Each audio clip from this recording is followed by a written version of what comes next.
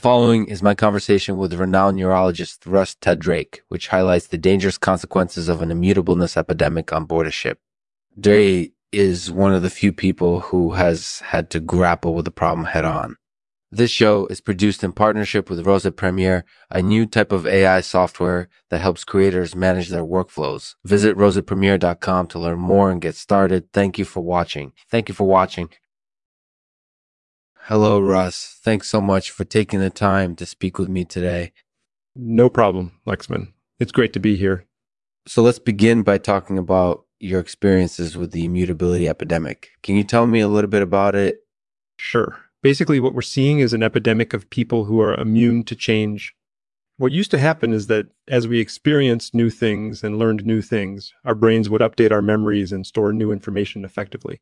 This process of growth and learning was called maturational plasticity. And what's happening now, though?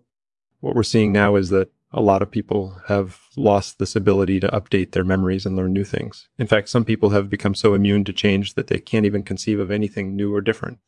They're stuck in a rut, unable to expand their horizons or take any risks. So what's the consequence of this exactly?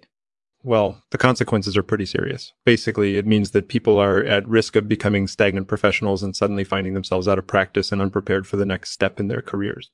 And it can also lead to mental health issues since people are no longer able to adapt to changes in their life. That sounds pretty alarming. What does the Shipwrights Union have to say about this? Well, they're not too happy about it, I can tell you that. They see it as a threat to their livelihoods. They worry that the immutability epidemic will lead to a decline in crew morale and a loss of efficiency on board the ship.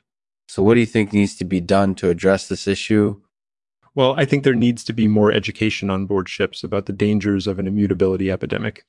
And I also think there needs to be some sort of intervention or support system for people who are struggling with the effects of the epidemic.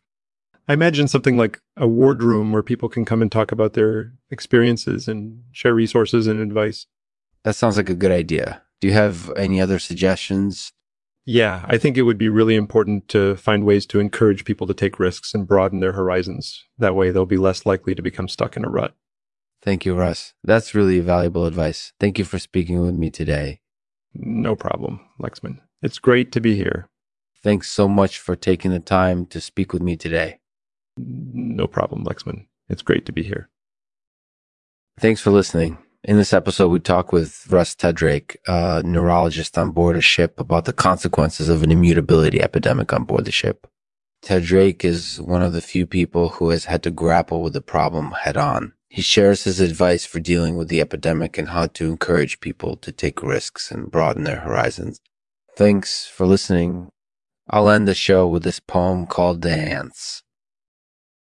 The ants go marching on, never willing to change, always working and hustling, never taking a break. The ants are a model for us all, realizing that we can't ever be done, that we have to keep going, whether it's a messy job or a difficult one.